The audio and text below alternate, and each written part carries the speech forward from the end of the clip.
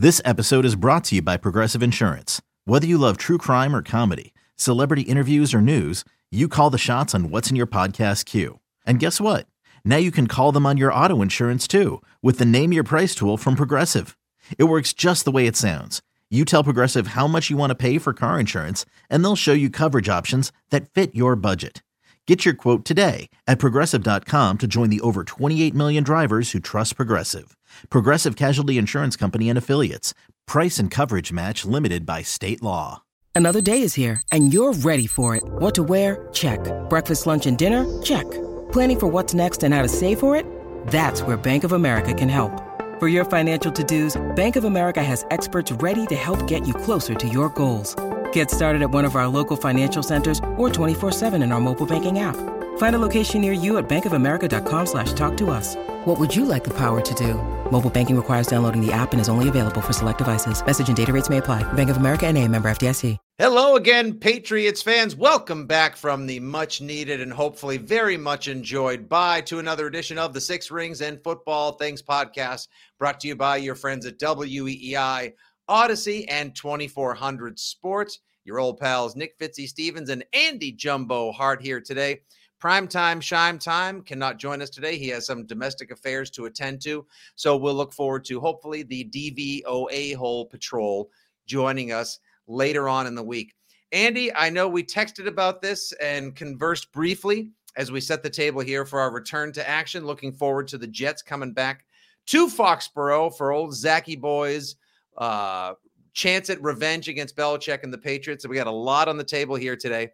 But how did you enjoy that one precious Sunday? And there may be other Sundays because the Patriots have some Thursday action, 2 Thursdays, in fact. I'm not sure if Mac Jones knows about that, but Patriots have 3 games over 12 days and play at some unique start times. But how did you enjoy taking football in again, just as a football fan for one given Sunday? Wasn't it just delightful? It was delightful, gluttonous, and it left me feeling really bad about myself. I did the entire day. We had the Tom Brady Munich 9:30 kickoff, so I was having French toast and bacon while watching Tom Brady. And I literally waited. I started to get the urge a little earlier, but I waited till the 1 o'clock kickoff to pop open the first Miller Lite of the day.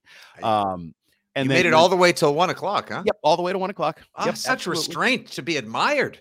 And despite the fact that I feel like I could have gotten away with it at 9 a.m. because I'm watching a game in Germany where it's mid-afternoon and it's Germany. So obviously you're allowed. And did you see the size of the plastic beers they were drinking in the stands? They had full liter Steins in the stands. And I just want to say, I may have made mention before on this podcast or whenever you and I are on the radio, whatever.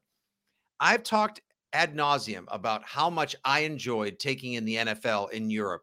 And I just want to implore everyone that's listening to us right now, or anyone who might be watching on the social medias at Six Rings Pod, if you get a chance to ever go take in a game in London, in Munich, next year in Dusseldorf, or wherever the NFL may also expand to, France, Spain, China, wherever, go.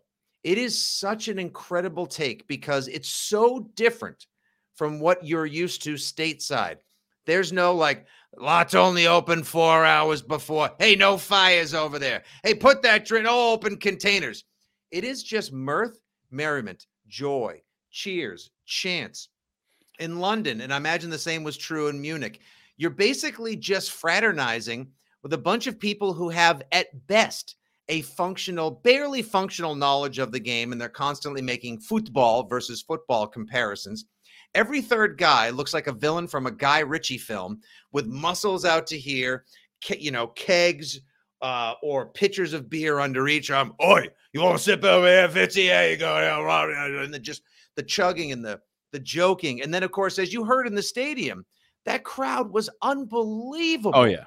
Singing the country roads, all the songs they were doing, like Sweet Caroline. Sweet Caroline. I actually liked Sweet Caroline again for the first time in forever. So whatever joy you felt watching the game while you were having pancakes and French toast and bacon, or however everyone else did it with, having their lagers or some Bloody Marys stateside, go. Next year, there's rumor the Patriots might be playing in Germany. Yep. I cannot confirm. I won't deny, but I can't confirm. There's a very good chance they'll be there. I'll move heaven and earth to get there. Six rings takes Germany. Yeah, exactly. What is 6 in German? What's Terp? Could you look up what 6 is in German while we actually try to get this podcast going? Thank you, producer Justin. Nein, sprachen Sie Deutsch. Yeah, it would be amazing. So that was a great start to what was a really enjoyable Sunday. But now let's get to how this affects your New England Patriots, because we've got to stay live and local. The AFC, that's why I'm calling this first segment the AFC East Snow Globe, because the Buffalo Bills hosting the Minnesota Vikings, and what I'll say was the most entertaining NFL game to date this season, game of the year thus far, losing in such head-scratching, improbable fashion in overtime to non-primetime Kirk Cousins, wide receiver 1 in the NFL, possible offensive player of the year, Justin Jefferson, Dalvin Cook, and the Vikings, and old pal Kevin O'Connell, was absolutely spectacular. That game was so freaking good. And the effect now, Andy, is that Miami has vaulted into first place in the AFC East. Buffalo starts the day as the number 1 seed, looking towards a bye, as they were supposed to be the wagon of the AFC, steamrolling toward their Super Bowl. Didn't even seem like the UCL injury affected Josh Allen that much. The Jets and the Patriots both benefit from a Chargers loss and not playing any football. And as of now, you've got 4 AFC East teams in the playoff picture, actually in the playoffs if they started today. And I can't tell you who's going to win the East or who the number 1 team outside of Kansas City is in the conference even at this point. It's bananas. Well, first of all, we all nailed it. We expected there to be 4 teams from one division in the postseason. We were just on the wrong coast. Everybody thought it would be out west, and it's really east. Not that I think it's necessarily going to hold out that way. And the other thing I found interesting was your people, the fraud squad. Okay. Taking these strange victory laps about like, oh, the Bills are beatable, and Josh Allen, look at him, he's turning the ball over. And I was like, yes, both teams actually that are on your schedule turn the ball over. Kirk Cousins had 2 picks. Allen had a couple picks. Had obviously the key fumble on the exchange. Unreal. And they still scored 30 plus each. They can turn it over and still score a crap load of points. So my takeaway from that game was not, ooh, they both look beatable. My takeaway was they both look like they could put a lot of points up against us and look like difficult offenses to deal with, because I'm sorry, Josh Allen, when he was being, again, a man among boys in overtime, when he's just running down the field, he's like, oh, are you a linebacker? Boom, I'll run you over, before he threw the game. Oh, the final drive where so he fumbles the exchange in the end. Such a wild turn of events. The 4th and 18. First, I thought Steph Diggs had the catch of the year, which he kind of did when he leapt up into the air. Gloves, though. I'm still okay. I make these catches without goddamn gloves. Right. Then Justin Jefferson with the catch of the year, but the circumstances of it being 4th and 18 and in traffic going up and one-handing the ball, gloves or not, spectacular. Cousins doesn't score on the sneak. Then Allen mishandles the snap. And then now Minnesota's up. And then, of course, he just drives them straight down the field in 41 seconds. Minnesota in soft zone and prevent D. What does prevent D do? Exactly. Prevents you from winning, Fitzy. The overtime's wild. Josh Allen throws another pick in the red zone. They got too aggressive with their play calling. Mac Jones, Matt Patricia, everyone take note. Sometimes it's still legal and or okay to take the available outlet or the safe yards as opposed to always going for it or trying to play hero ball.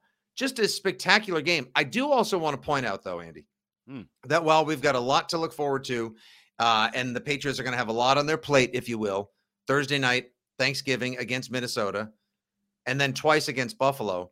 Buffalo in that game where they give up ultimately 33 points in defeat was without starting defensive end Gregory Rousseau, starting safety Jordan Poyer, starting cornerback Khair Elam, and starting cornerback Tre'Davious White. So if everyone thinks that maybe Buffalo's defense has lost a step or is in turnaround, you might want to pump the brakes on that take, because Buffalo's defense is much better than they showcased on Sunday. Even if they did have a 17-point lead and kind of blew it, they're much better than that. And that's against a top 10 offense.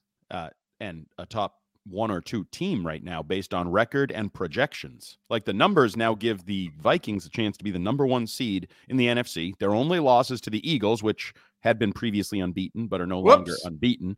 And I just look at it on not on paper, basically on the field. I go, that Jefferson guy is really good. hey, that Dalvin Cook guy, he can go the distance on pretty much any run. TJ Hawkinson, that's a really nice complementary, quote unquote, weapon for a team to have. And he's really much more than. I will say, though, before we get too much into the future schedule, it does tie in. I will agree with your fraud squatters that Kirk Cousins can still lose his team a game. He is still scary if he's your quarterback at times. Like, I know he's got swagger and chains around his neck and we're seeing his shirt and all that. I'm still not sold on him. But the bigger question I would have is, did you see two teams that the Patriots measure up to there?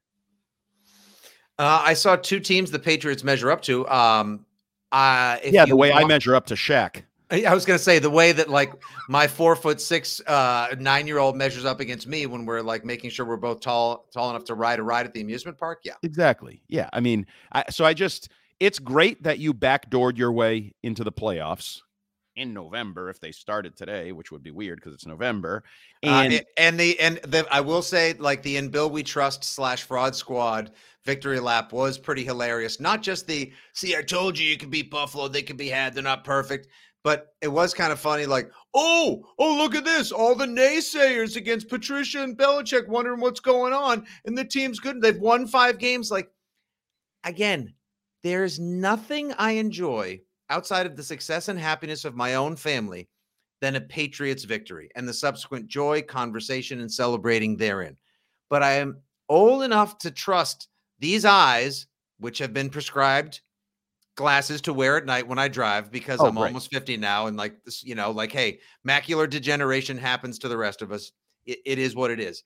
But I trust these eyes well enough to know that these Patriots, while still pretty solid defensively, and they'll get guys like Barmore back and more after the break. Andy, this offense isn't going to cut it. It's not good enough as is right now. So while it's all snow globed up, look at Miami. Look at the way they can just score at will from anywhere and all over with this wide receiver dynamite tandem. Look at the way Buffalo can usually when Josh Allen isn't playing hero ball and reverting back to his 2019 errant ways and being so cavalier with the football. Hell, look at the way the Jets run the ball, and if they put it in Garrett Wilson's hands. And you saw what these wide receivers like Diggs and Jefferson can do. I'm just wondering where the Patriots fit in now in this AFC East and the overall AFC playoff picture. No elite weaponry aside from Ramondre Stevenson. Quarterback questions aplenty. And there's going to be a game or 2 or 3 where you're going to have to put up 30 or more the rest of the way if you want to hold your ground as a wild card team. Well, the thing I find interesting is you can sell me on they're better than the Jets. You can sell me on they're better than the Chargers, like some of these other bottom tier 7th seed type teams. The middle, like the great middle of the AFC. Well, I mean, bottom playoff tier. Yeah. I think there's a stark difference between the real playoff teams and the group you would be in if you made it. But you're not really competing with those over the second half of the season. Yes, you have the Jets to start off. The unfortunate thing is you're competing more with higher end teams or talents. Like if you just said the way this worked is you need to beat the Jets, the Chargers, and I don't know, one other team, I'd say, oh, you might have a puncher's chance. But to get to that slot, you're going to have to match up with the Bills and the Vikings. And I brought some numbers to the table. I know you're... What? I did research here right here on a notepad with lots of scratch on it. I was told there'd be no math. So the first half of the season, the first 9 games. 9, which is also no in German. And by the way, producer Justin Turpin with a private message. You know what 6 is in German? Yeah, it concerns me if we go to Germany and do our podcast. It's sex. And I don't want to do a sex podcast with you. I don't know how anyone would feel about sex rings with Andy and Fitz. Yeah, that's terrible. And if it's not like, even if it's popular, it would alarm me that it's popular. I want no part of the sex rings podcast in Germany. No, that's the point of no return. Like that's like we would probably need Liam Neeson to rescue us if we started getting into the sex rings podcast. Yeah. No, thank you. No. So first half of the season, I am a child. 9 games. The Patriots faced a top 10 scoring offense 3 times. Thrice. So 3 out of 9. Okay. 1 out of every 3. Okay. Mm-hmm. You know how many times they will face a top 10 scoring offense in the final 8 games of the season? 6. 5. 5. Okay.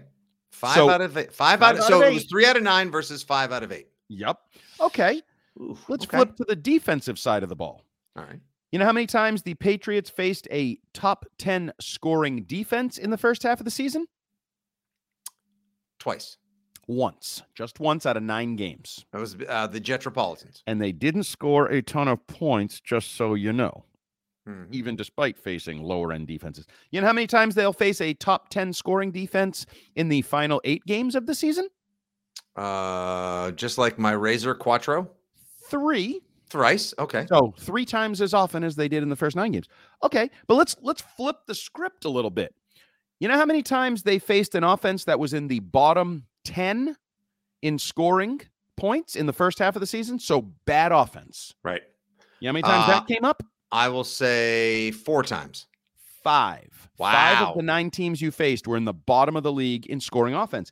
You know how many times they'll face a bottom of the league scoring offense in the final 8 games? None. Once.